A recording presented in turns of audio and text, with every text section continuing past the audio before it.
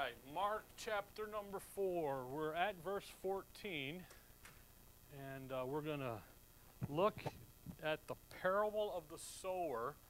And we've spent the last couple studies looking at why Jesus Christ taught in parables. And if you look there in verse 2, 4:2, and he taught them many things by parables, and said unto them in his doctrine and so forth. And we began to look at the parables. We looked at why Christ was talking into the parable, teaching with them, why he moved that direction. And then if you look down at verse 34, chapter 4, verse 34, but without a parable spake he not unto them. And when they were alone, he expounded all things to his disciples.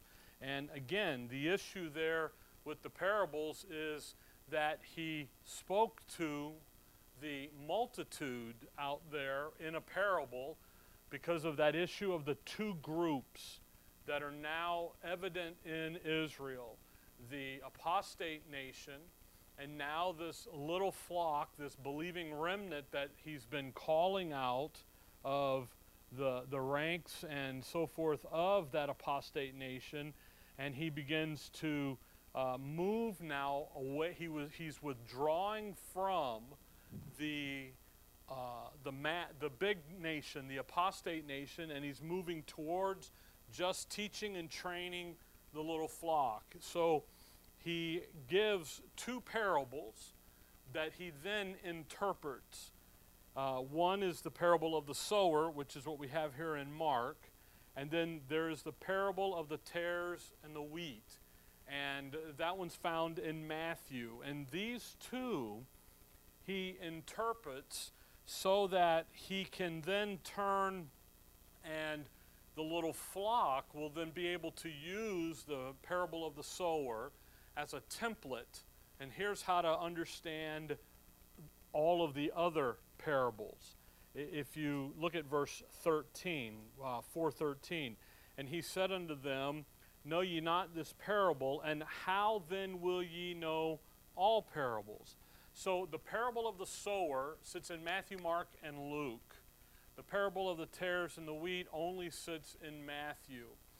He gives the interpretation in Matthew, Mark, and Luke. So again, the issue here is he's moving to talk in parables. If you look there at verse 9, and he said unto them, he that hath ears to hear, let him hear. That's who he's reaching, the ones that have the ear of faith. And when he's moving towards that believing remnant, the little flock there, and his preaching and his teaching and so forth is now going to move that direction. And what mainline Christianity says is what he taught in parables because he's a great storyteller and he wanted everybody to get it. And again, a parable is just a physical illustration of a spiritual truth. They're parallel with one another. So a parable is going to be more intense, less intense than the real deal. You hear people talk about rich man and Lazarus being a parable. Well, then that means the reality is worse than the parable. And the rich man was in torments and stuff like that.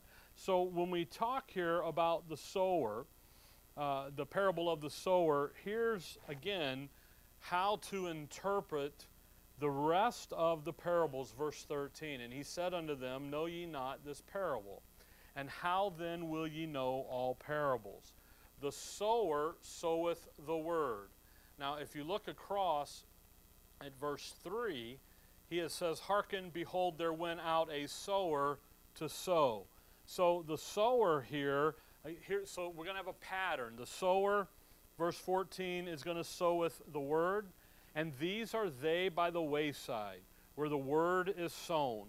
But when they have heard, Satan cometh immediately and taketh away the word that was sown in their hearts.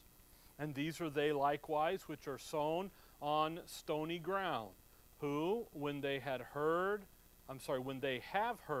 the word, immediately receive it with gladness, and have no root in themselves, and so endure but for a time. Afterward, when affliction or persecution arises by the word's sake, immediately they are offended. And these are they which are sown among thorns, such as hear the word, and the cares of this world, and the deceitfulness of riches, and the lust of other things entering in, choke the word, and it become unfruitful. And these are they which are sown on good ground, such as hear the word, and receive it, and bring forth fruit, some 30-fold, some 60, and some 100. And again, the issue here is in the parables is so that the believing element, the believing remnant, the little flock, will be able to understand what the Lord's teaching moving forward. So the sower, he's going to sow the seed. That seed, if you notice here, is the word. When you think about this, the sower, he's casting it out. He's broadcasting it. He's throwing it out. So the issue in the sower here is going to be those 4 different types of soil. There's 4 different types of response now to the Lord's ministry, to what he's doing. And ultimately what he's going to be doing in the sower is, here's how the little flock is going to come to be. All right? Here's how they're going to show up. So you've got these 4 soils, and they are picturing and showing the response that's being given to the preaching of the word, to the casting out here of the seed. So the issue, and by the way, if you look there at verse 19, the end of that verse, and it becometh unfruitful, and then in verse 20, you see there toward the end where they bring forth fruit. The ultimate issue here is going to be the issue of fruitfulness. And that issue here of the response that causes the seed to grow and produce fruit. You know, we've got citrus trees at home, and you don't pick the fruit at the beginning of the year. You wait, or the beginning of the season, it blooms, it blossoms. You wait till when? Till it's harvest time. So this seed is being sown here, and there's going to be fruit out in the picture in the future. So the issue here with Israel, the apostate Israel, is that they're barren. They're not producing the fruit meet for repentance, the fruit that the kingdom is going to require. So that's going to be ultimately the issue here, is that issue of who's going to produce the fruit. And that's who, and we'll see this as we go through. Notice verse 14. The sower soweth the word. Now, come over to Luke 8. Luke chapter 8. So the seed is the word of God. Look at Luke 8 and verse 11. So Mark says the sower is sowing the word. Luke 8:11. Now the parable is this: the seed is the word of God. So Mark says it's the word. Luke gets a little more specific, the word of God. Now come over to Matthew 13 and notice how it even gets even more specific than just the word is broad, the word of God is a little narrower. But in Matthew 13, if you look at verse 18, hear ye therefore the parable of the sower. When anyone heareth the word of the kingdom. See how it got real specific? Now it's not just any of the word of God, it's the word of the kingdom. So the sower is sowing the word of God, but very specifically what? The gospel of the kingdom, the word of the kingdom. So the parable here is going to have to do with the sowing of the gospel of the kingdom. That specific word that is being preached, broadcast by the Lord in his earthly ministry, and then by the little flock in the early Acts period. And that the parable, that's what we're going to be dealing with. Matthew, if you're here in Matthew 13, I'll just remind you, if you look at verse 24, another parable put he forth unto them, saying, the kingdom of heaven is likened unto a man which sowed good seed in his field. Do you see how the parable, the kingdom of heaven is likened? And you go through the six, there's 7 mystery parables of the kingdom, and you work down through them, and all of them will say the kingdom of heaven is likened unto, and it goes into the parable, except for this first one. Because this first one isn't about likened to the kingdom. This first one is about the Lord Jesus Christ himself, personally, what he's doing. So the sower here is going to be the Savior, the Lord, and it's there by implication, but it's also in Matthew. By the way, you get much more detail in these in Matthew because of what Matthew is picturing and painting. The picture Matthew's painting is a dispensational change within the nation of Israel's program to now here's the king, he's on board, but so here's some more information. If you look at chapter 13, you're in 13 of Matthew, look down at verse 37. Because here he's going to explain the tares, the parable of the tares, verse 37. The end of verse 36 there, declare unto us the parable of the tares of the field. He answered and said unto them, he that soweth the good seed is the Son of Man. And again, that's, the parables begin with the sower. Well, who is that? Well, it's the Son of Man. Which, now that title, the Son of Man, is a messianic title. You go back to Daniel 7 and you study out there where the Son is going to go to the Ancient of Days. The Father receives the kingdom and he comes back, and the title in that passage is Son of Man. So the Son of Man, the Messiah, the Lord, he's sowing. He's sowing a message. The message is, repent, for the kingdom of heaven is at hand. And he's out doing that. Now, there's a response to that. And then there's a purpose in what he's preaching that's now going to come. And Israel, go back there to Mark 4. Israel, at this point, has demonstrated itself to be in complete rejection to the Messiah and his followers, and that message of repent, for the kingdom of heaven is at hand. And we looked a couple weeks ago, a couple studies ago, I should say, when the Lord withdraws, he's now withdrawing, as he's doing here in chapter 3 and Mark, and in the first part of 4, he's withdrawing himself. He knows he's going to Calvary. They don't know that yet, but he does. So there's now going to be a delay in the kingdom coming. And we looked at that, how when he fed the 5,000, immediately they thought the kingdom was, not the 5,000, the disciples immediately, they thought the kingdom was coming. So he gives them the parable of the nobleman goes off, receives the kingdom, and then comes back. He lays out the picture of the delay for them. So that's what we have here. So as the Son of Man, he's out preaching, repent, for the kingdom of heaven is at hand, because now there's a response. And what we have is we have that little flock of believers. They are responding to his message, but yet there is still that other multitude of people who are rejecting his message. And that's where the 4 types of soil, Mark 4 here, are going to be critical in identifying and seeing what's going on.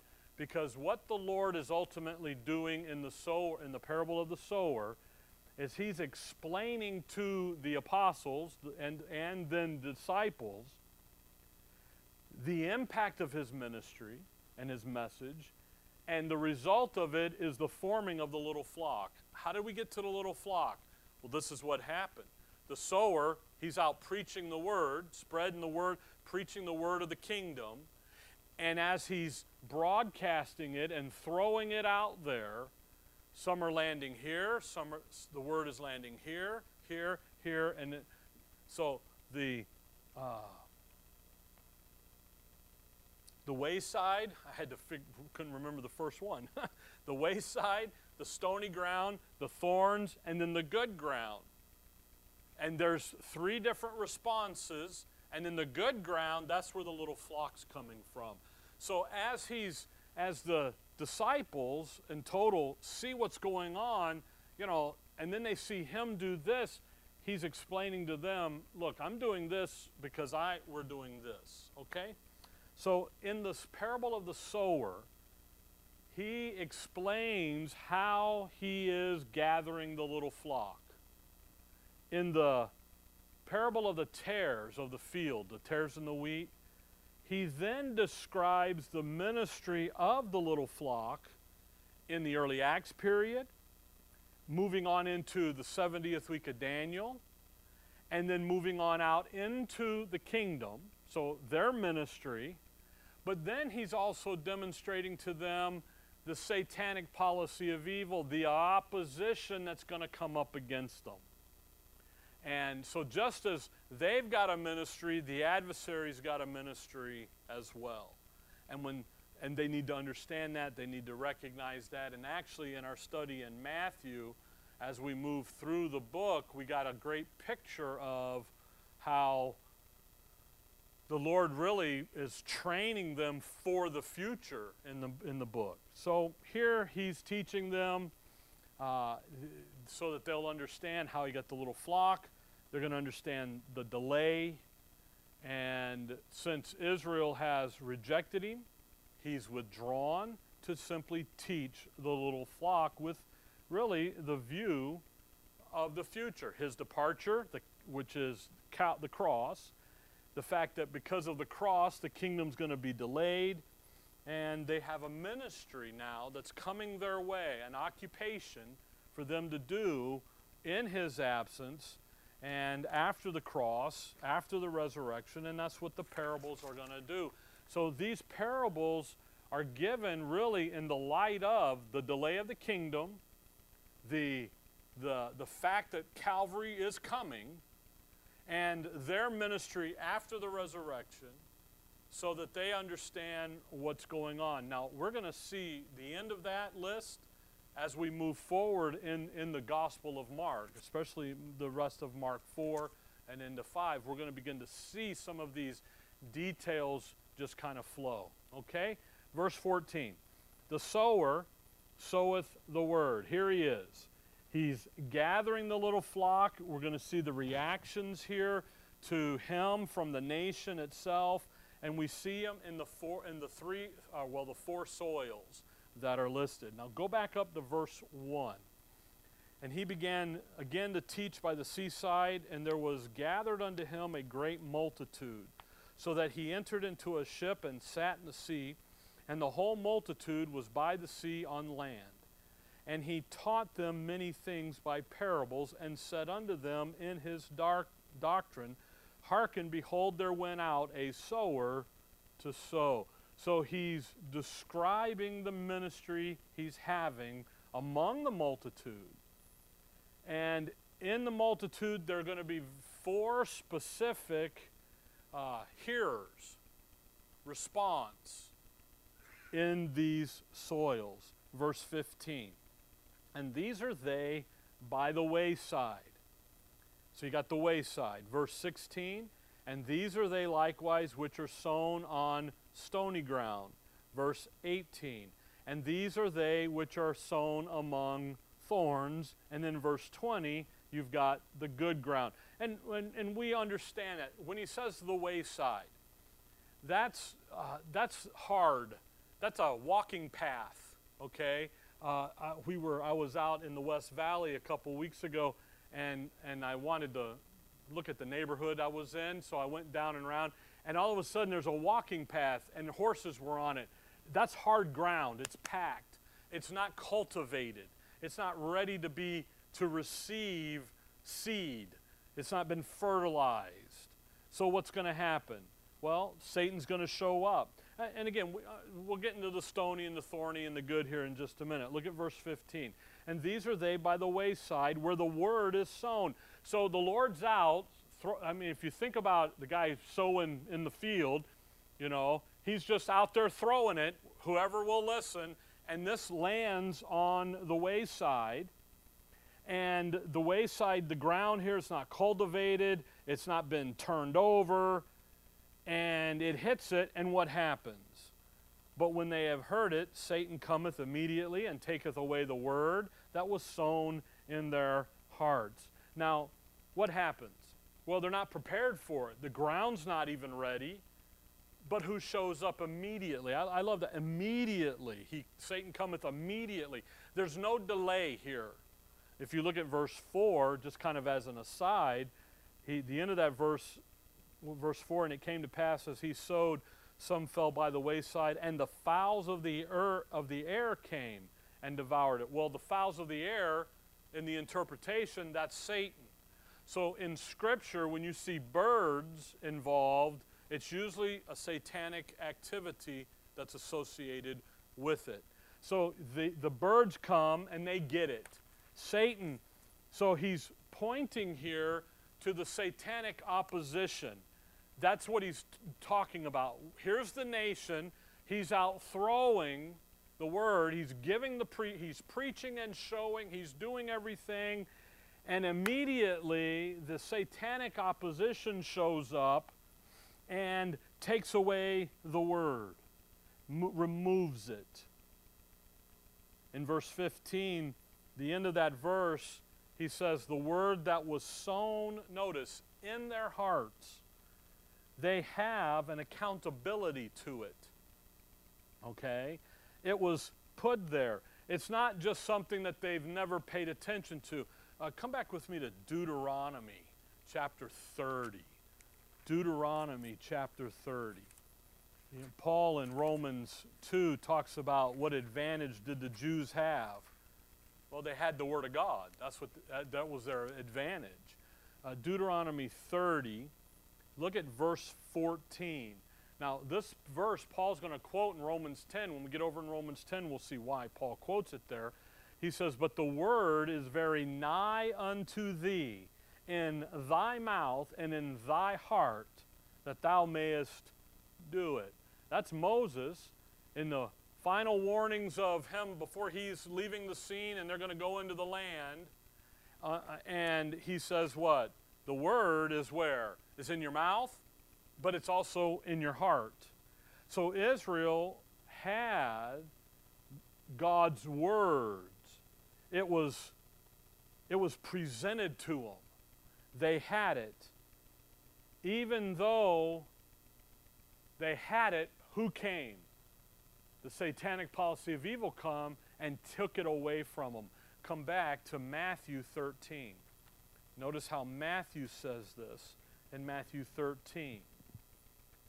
Matthew 13. So when the Lord says, or when Mark says, Satan came immediately, there's something going on in that is a point to the religious system of Israel. Matthew 13, look at verse 19. Matthew 13, 19. When anyone heareth the word of the kingdom and understandeth it not, then cometh the wicked one and catcheth away that which was sown in his heart, that he which received seed by the wayside.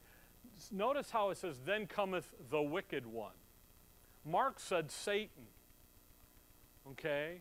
But you see that wicked one? Now, it doesn't carry the capital W and the capital O like Paul does in 2 Thessalonians 2. 2 Thessalonians 2, Paul uses the wicked one as a title of the Antichrist. But who is the Antichrist? Am I going too fast? Thessalonians 2. I'm sorry. Just say, yo, slow down. 2 Thessalonians 2, and it is verse 8. Okay? That's the right reference. Paul says the wicked one. Well, that's a title of the Antichrist. But who is the Antichrist ultimately? Well, he's the personification of the satanic policy of evil against God's plan in the earth. So when he says, here's the wicked one, Matthew 13, Mark says, here's Satan, what he's talking about is the religious system that's going to produce the Antichrist, that has captured Israel. They're in captivity. If you remember back there in Mark 3 about the strong man and the stronger and the mighty man and all that, we looked at all of that.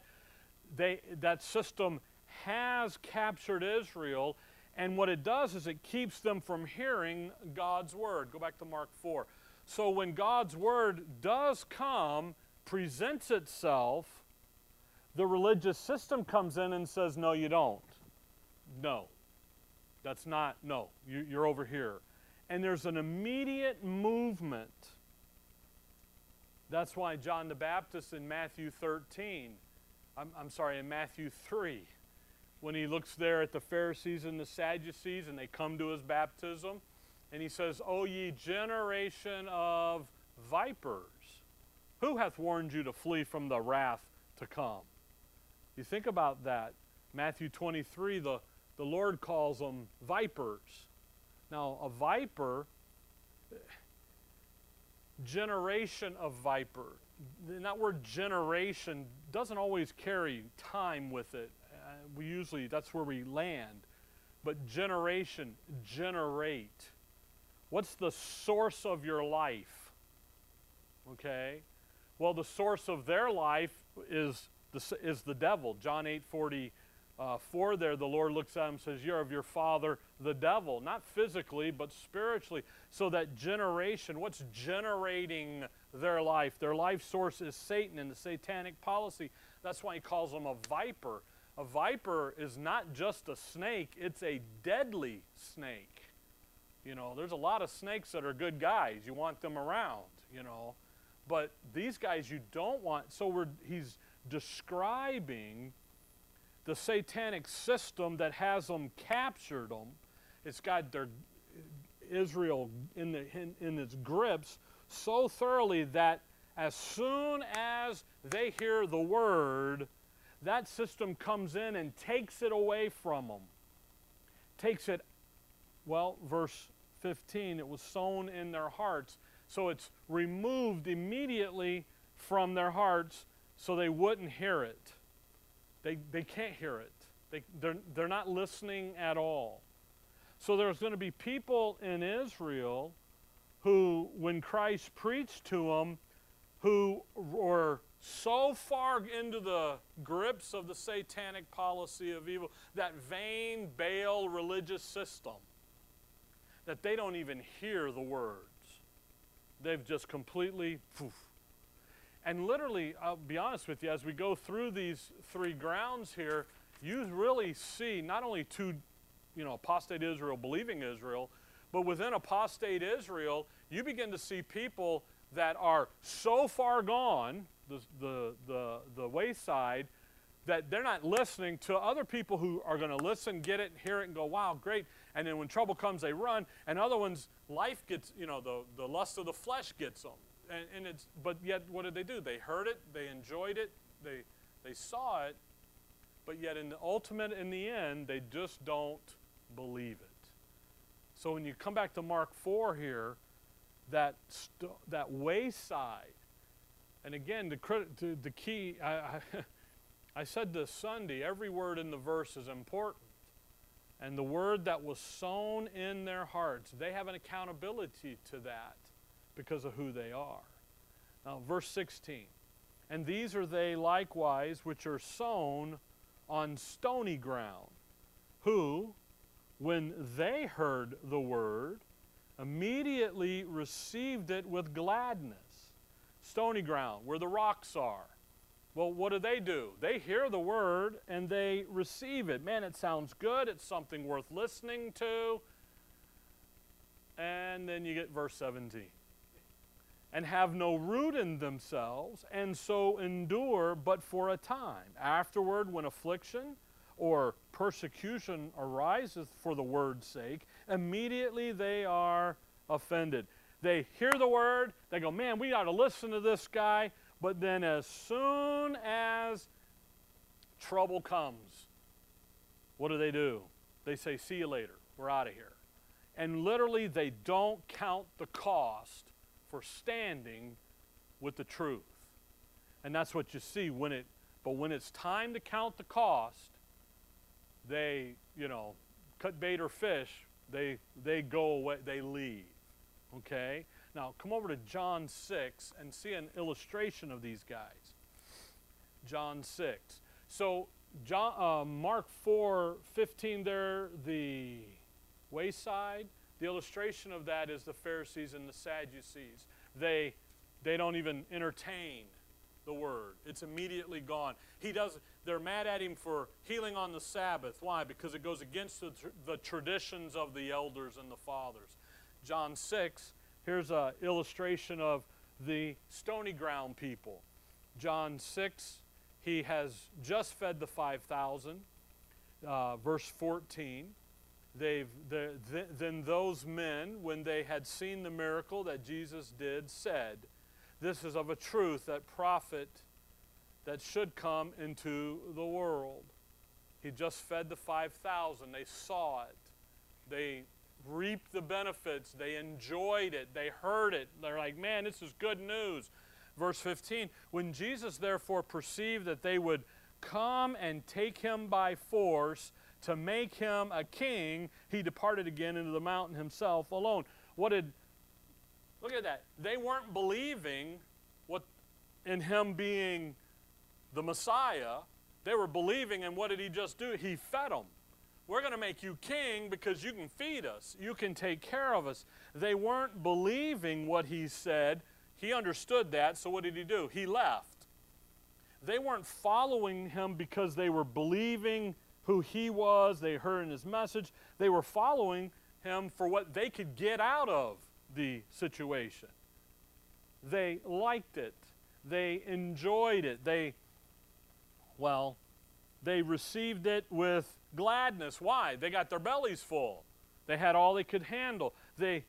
But man, when Jesus knew it, what did he do? He's out of here. Why? Because they weren't following him for the message sake. Come over to chapter 8 of John. Chapter 8, verse 25. Same crowd, different group of people, but the same crowd ultimately. Verse 25, then said they unto him, who art thou? And Jesus said unto them, even the same that I said unto you from the beginning. I love that. The sarcasm is just, who are you? I'm the same guy I told you was when we first started. Then I said therefore unto you that ye shall die in your sins, for if ye believe not that I am he, ye shall die in, let's go verse 26. I'm sorry. I read the wrong verse there. Verse 26, I have many things to say and to judge of you, but he that sent me is true, and I speak to the world those things which I have heard of him. Now watch what happens here. Verse 27. They understood not that he spake to them of the Father. They have no root.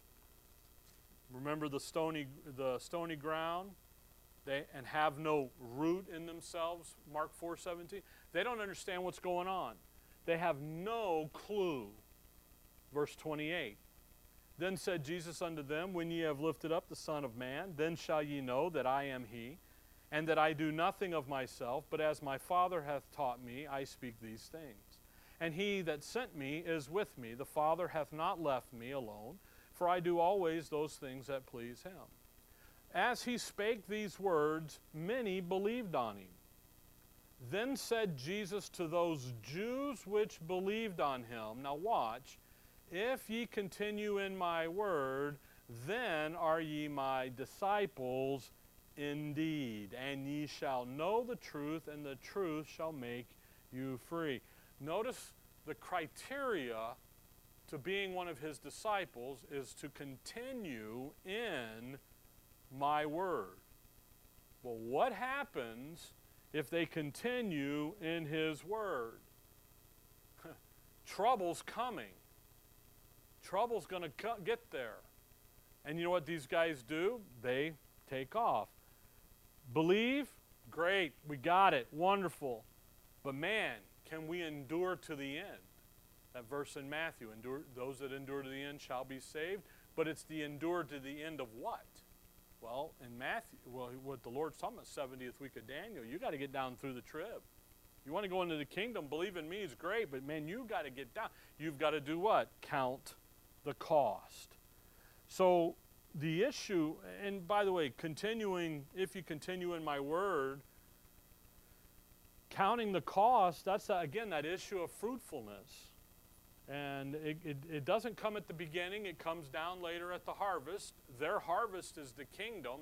That's where it is. And the fruitfulness is going to be out there in the future in the kingdom. We were doing that. We've been doing that long study in the Sunday morning. It's a big picture. And I didn't get into everything that I studied in Genesis 1. But you think about Genesis 1 verse 28 when the Lord commissions man. He says to Adam to go, what's the first thing he says for Adam to be? Fruitful. Replenish, be fruitful, multiply, replenish, subdue, and have dominion. So man's job, man's commission in the earth, the first of it is to be fruitful. And that has to do with bringing the earth into subjection and under the dominion of the authority of the Lord. Go back to Mark 4, but it starts with them being fruitful. So the fruitfulness and the issue of bringing forth fruit really ultimately will have the purpose of man in the earth. And as the Son of Man, that's John 8 there, and by the way, the Son of Man, He's the personification of God's purpose for man in the earth and the kingdom, which is the ultimate conclusion of an accomplishment of the whole program. So Mark 4 verse 17. They start good, but man, when trouble comes up, they don't continue, they don't finish. I love that, they are offended. You've offended me, and off we go. Over there, John says they are not, it's in Revelation, I'm sorry. They're not of us. If they were of us, they would have stayed with us. No, it's in 1 John. Okay? And that's the case here. They're really not of us. They look good. They love it, but yet when trouble comes, off they go. So, verse 18. And these are they which are sown among thorns, such as hear the word. So the first ground, the wayside ground, there we see the attack of Satan, the adversary, the opposition, the religious system. Then on the stony ground, that's when they don't continue on and carry out, that's really an attack of the flesh. Because if you think about what's coming their way, the mark of the beast, well, what happens on day 20 that you haven't eaten? What's your flesh saying? We got to eat. Just take it. Get over. What did Job's wife say to him? Just curse God and die. Get over with this. See? And so that flesh gets involved. Now we're going to talk about the thorny ground. And here is the attack of the world, verse 19. And the cares of this world, and the deceitfulness of riches, and the lust of other things entering in, choke the word, and it becometh unfruitful. So now we have the world choking it out, choking the word out, the cares of the world, and again, the result is being unfruitful. Now come over to Luke 14 and notice a great illustration, a great picture of this. Luke 14 and verse 16. And again, this is a parable of the Great Supper, it's called. Verse 16, then said he unto him, a certain man made a great supper and bade many, and sent his servant at supper time to say to them that were bidden, come, for all things are now ready. Luke 14:17. Verse 18. And they all with one consent began to make excuses. The first said unto him, I've bought a piece of ground, and I must needs go and see it. I pray thee, have me excused. And another said, I have bought 5 yoke of oxen, and I go to prove them, and I pray thee, have me excused. Now, honestly, if you're going to buy a piece of ground, you're going to already have seen it. That's a lame excuse. Same with the ox. You're going to go out, work them out, test them, throw them around the field. You're going to, put them through their paces before you buy them. So that's pretty lame. Now, watch the next guy. And another said, I have married a wife, and therefore I cannot come. Now, that's probably, Dad said this one time, and I got a note.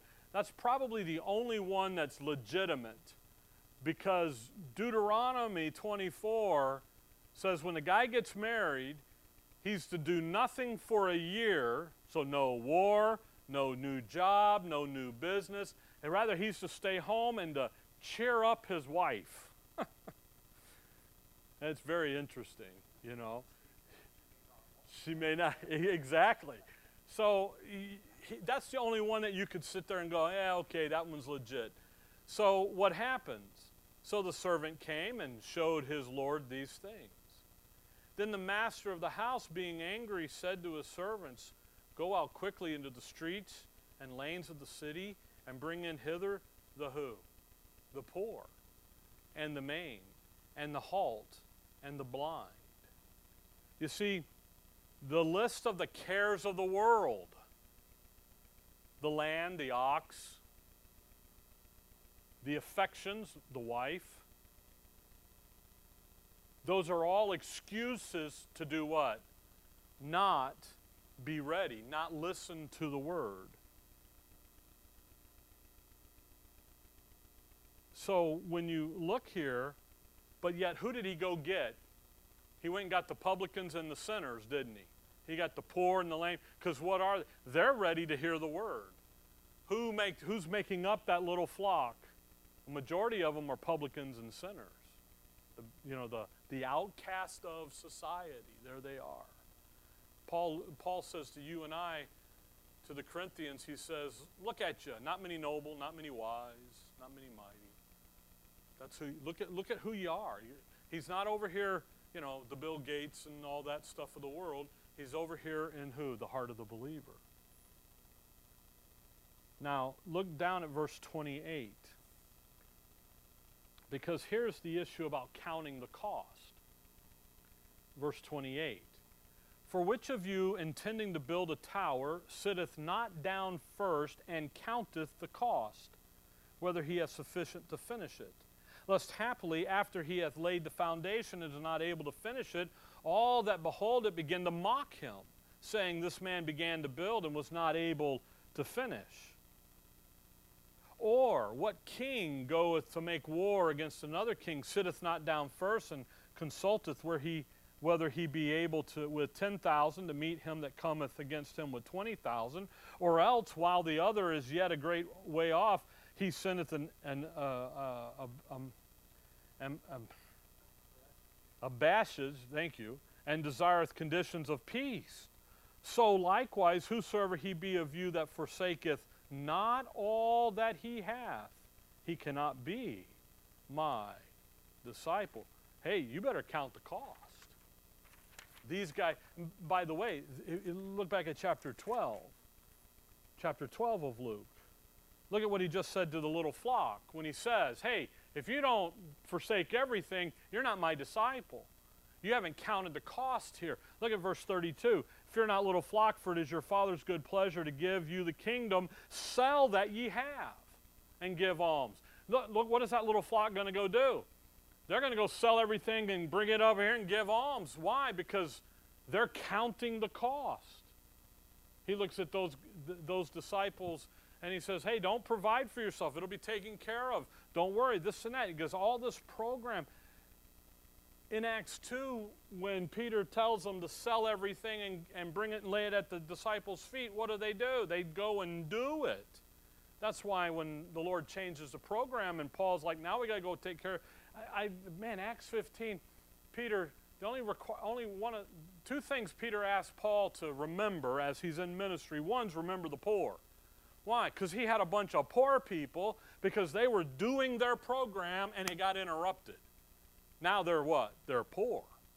So Paul collects up for the poor saints in Jerusalem, Romans 15, the end of 1 Corinthians, and he goes and he helps. So when you come back to Mark 4, verse 19, when the cares come up and the deceitfulness of riches and the lust of other things entering in, what happens? It chokes out the word, and it becometh unfruitful. Now, run over to Matthew 19. Matthew 19. So when you think here about some of this, Matthew 19, here's another picture of the uncertain, the deceitfulness of riches. Matthew 19, the rich young ruler, it's called, verse 16. And behold, one came and said unto him, Good master, what good thing shall I do, that I may have eternal life? And he said unto him, Why callest thou me good? There is none good but one, that is God. But if, by the way, when he says that to that guy, he says, you can't call me God unless you believe that I am God. The first commandment is what? You'll have no other gods before me. Because watch what he does. If thou wilt enter into life, keep the commandments. He saith unto him, which? Jesus said, Thou shalt do no murder, thou shalt not commit adultery, thou shalt not steal, thou shalt not bear false witness, honor thy father and thy mother, and thou shalt love the neighbor as thyself. The young man said unto him, All these things have I kept from my youth up, what lack I? Yet, and you know, I heard a guy a couple years ago, oh, there's no way that kid can do that. But you know, he can. You can do, you know what, you cannot kill people. You cannot commit adultery. You can sit there and make a thing and say, you know what, I'm not going to murder, I'm not going to commit adultery, I'm not going to steal, I'm not going to bear false witness, I am going to honor mom and dad, I am going to love my neighbor. You can do that. By the way, Paul in Philippians 3 says, concerning the righteousness of the law, what was he? Blameless. John the Baptist's mom and dad, Zacharias and Elizabeth in Luke 1, they are blameless in the law. So you can keep it. Him saying I've kept it all isn't a bad, it's not a brag. It probably is the facts. Now keep reading. The young man saith unto him, All these things have I kept, verse 20, from my youth up, what lack I? And Jesus said unto him, If thou wilt be, what? Perfect. Go and sell that thou hast, and give to the poor, and thou shalt have treasure in heaven, and come and follow me. I've kept it all. And I've kept all of the law. The 10 Commandments, I've done it. And again, with your own ability, you can do that list. But what? If you want to be perfect, and again, that's our problem, we're not what? Perfect. We've got a little sin problem. What did he tell the little flock? Go sell everything. And off the, right? Go sell. So what's he doing here with this young man? He's inviting him to become part of the little flock. Verse 21, go and sell that which thou hast. To be a part of the little flock, young man, you've got to trust me, the Messiah. You've got to hear the word, you've got to go do, and you'll receive the kingdom. The problem is the next verse. But when the young man heard that saying, he went away sorrowful, for he had great possessions. And what the old-time preachers say, great possessions had him. That's the deceitfulness of riches. Picture there. So what did they do? He doesn't do it. Verse 23, then said Jesus unto his disciples, verily I say unto you that a rich man shall hardly enter into the kingdom of heaven. Why? Because he's focusing in on the riches. And it isn't. You're to sell everything that you have. In the earthly ministry of Christ, come back there to Mark 4, there were more than just the Pharisees and the Sadducees that were bound by that vain religious Baal system. But there was also those who were listening. But for the lust of the flesh and for the cares of this world, they didn't follow. They didn't bear fruit. Stony and the thorny ground. So you can't just arbitrarily say, oh, it's just, the vain religious system. That plays a part of it. But there's also these other parts too. And really, when you look at the body of Christ, there's a great parallel in that for us. Because I had a guy one time tell me, you're in Mark 4, right? One guy told me years, it must have been 20 years ago, because we were meeting in the La Quinta. We had just gotten started. And he was a guy, came from back east, and he loved to ski, both snow and water. So he was gone. I mean, almost every weekend they were out doing. And he told me, I said, hey, how you doing? Good to see you. Haven't seen you in a while. And he looked at me and he said, if you can make a church go in this neighborhood and this environment where you can play all the time, then you're doing a good job. And I'm like, well, okay. Well, I didn't know, whatever. But he's right. Why? Because every weekend you can go and do something and you can real quickly forget about church. You can be over here. And that's literally kind of what's happening here. Now, verse 20. And these are they which are sown on good ground, such as hear the word, and receive it, and bring forth fruit. Some 30-fold, some 60, and some 100. Here's, again, the issue, bringing forth fruit. The word has to work. They hear it, they believe it, and the result is bringing forth fruit. And again, the whole purpose in Israel's program is to bring forth fruit. He gives that first commandment there to Adam in the garden, the man, be fruitful, multiply, replenish, subdue, have dominion over it. And that is exactly the same issue that's happening over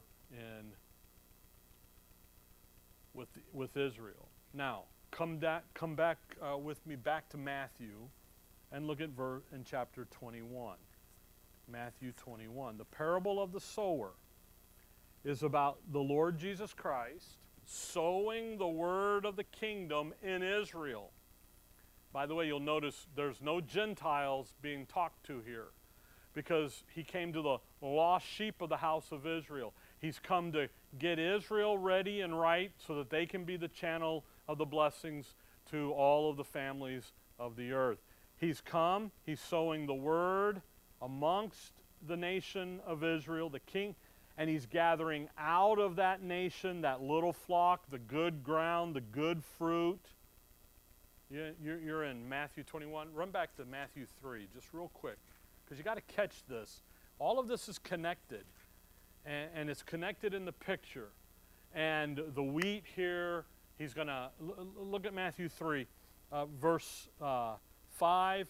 Then went out to him Jerusalem and all Judea, talking about John the Baptist ministry and all the region round about Jordan, and were baptized of him in Jordan, confessing their sins. But when he saw many of the Pharisees and Sadducees come to his baptism, he says to them, he said unto them, O generation of vipers, who hath warned you to flee from the wrath to come? Bring forth, therefore, fruits, meet for repentance. That's the issue.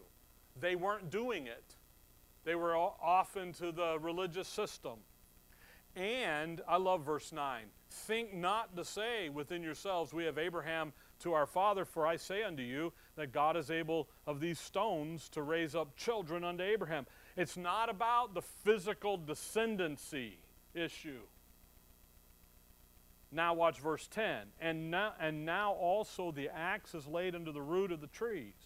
Therefore every tree which bringeth not forth good fruit is hewn down and cast into the fire. Again, notice, what are we looking for?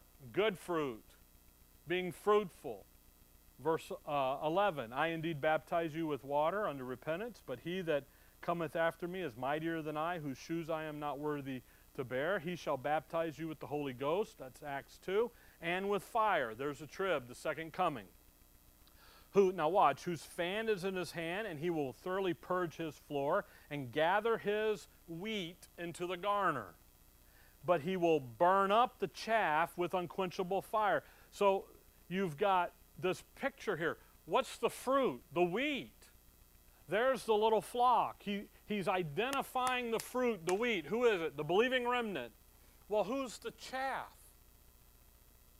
They're going to be destroyed. Unquenchable fire. There's that unbelieving element in the nation of Israel. Now go to Matthew 21. They're the guys that Matthew 21's talking to. They're the ones that, hey, we're over here on the wayside. We ain't even going to listen to you. Shut him down right away. Then you got the guys over on the stony ground and the thorny ground. They're good. They're listening. They're paying attention. They see the benefits. They're like, all right, cool. And then something comes up that catches their eye. And they're off they go. Matthew 21, verse 33, here another parable. There was a certain householder which planted a vineyard and hedged it round about and digged a winepress in it and built a tower and let it out to the husbandman and went into a far country. See, the parable of the sower is about the Lord sowing the word in Israel. By the way, the word of the kingdom, be specific. Gathering out the little flock, the wheat, and dealing with the chaff. The identifying that unbelieving element, which is what he does on those other three soils. Verse 33, we have another parable. Verse 34, and when the time of the fruit drew near, see that issue of fruit, it's time for the harvest. He sent his servants to the husbandmen that they might receive the fruits of it. He's waited for the fruit. Now he's come to get it. And the husband took his servants and beat one and killed another and stoned another. The servants, by the way, they're the prophets. Okay? And the husbandman, verse 36, and again his other servants, more than the first, and they did unto them likewise.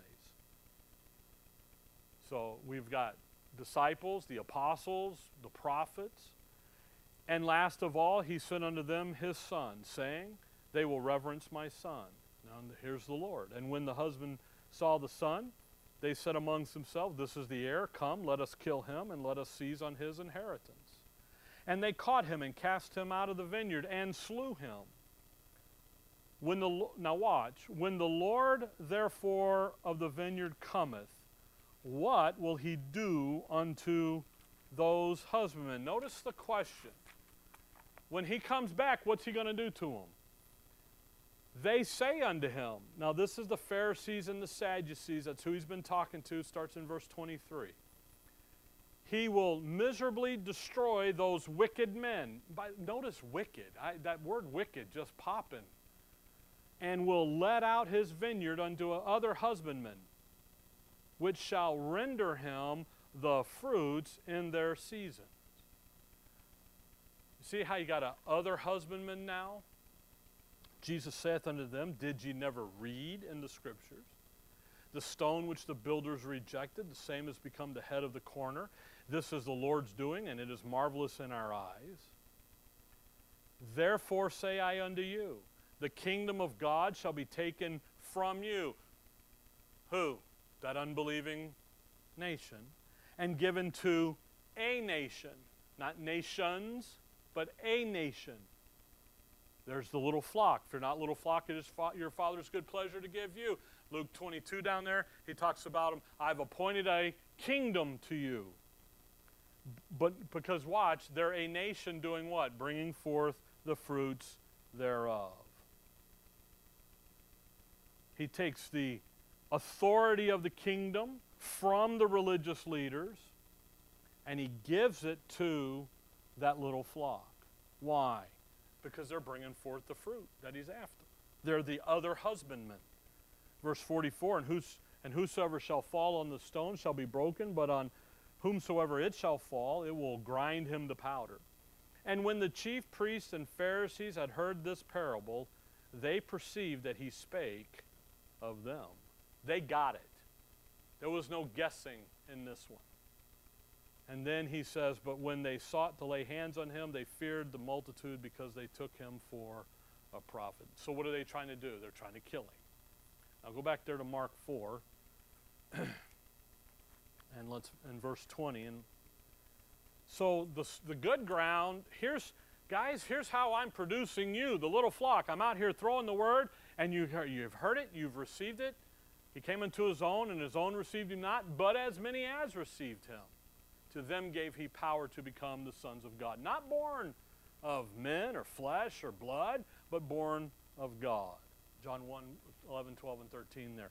But notice verse 20, and notice the end of the verse, and we'll stop here because we're going to see this 30, 60, 100th idea as we move forward now in and through the book of Mark. So the 30, the 60, and the 100, some 30-fold, some 60, and some 100, that is simply talking about growth. Okay? It's not talking about anything else but them grow, the little flock growing. If you look at verse 28, for the earth bringeth forth fruit of herself, first the blade, then the ear, after that the what? Full corn in the ear. See, and by the way, there's always three. There's three in the process. So we're talking about being fruitful, but we're talking about being fruitful at every level of understanding. 30, 60, and 100. Come over to John 15. I'll show you one more, and then we'll be done. So it's really, because I've read some hokey things and heard some, and it's just like that thing, and when he goes away, leaves them with 10 pounds, and then he comes back, what'd you do? And you got 10 and 5, and you give. It's about growth. It isn't about, sitting on it and doing nothing. It's what did you do? Look at John 15. Look at verse 1. I am the true vine, and my Father is the husbandman. Every branch in me that beareth not fruit, he taketh away. And every branch that beareth fruit, he purgeth it, that it may bring forth what? More fruit. See the more fruit?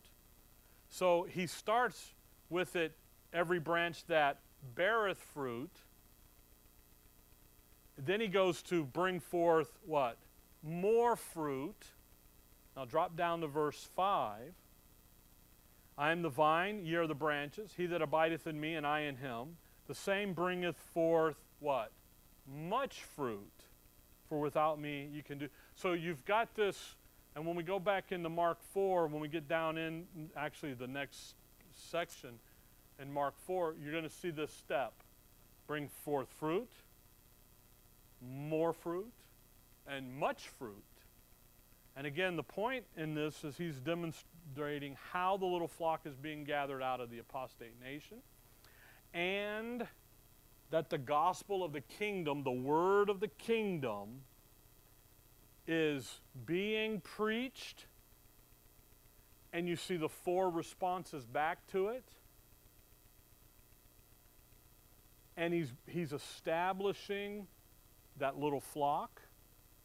And then we'll see him turn in Matthew 13, where he goes to the tares of the field and he says, okay, here's what the little flock's going to do as they go through the 70th week of Daniel, as they work in the early Acts period, the trib, and then down into the kingdom. Okay, now we don't see the tares here in Mark. Actually, we're going to get the parable of the mustard seed, and we'll talk about that. The thing is, with the sower, here's the response coming back to him in his ministry. He's out throwing it out there, boom, just giving it to him. He's not holding anything back. And yet then we see those 4 responses back, okay? Now, the rest of the chapter, we'll see how it is and what it is and how his ministry is being responded to. They're going to really kind of begin to drill down on him. And when we talk about that, I'm talking about the rulers of the synagogue and all that stuff. And we'll go through that as we go, okay? All right. Heavenly Father, we thank you for the evening. We thank you for your word and the ability to study it. And we thank you that we have it. And we thank you for all things that we have in you. In your name we pray.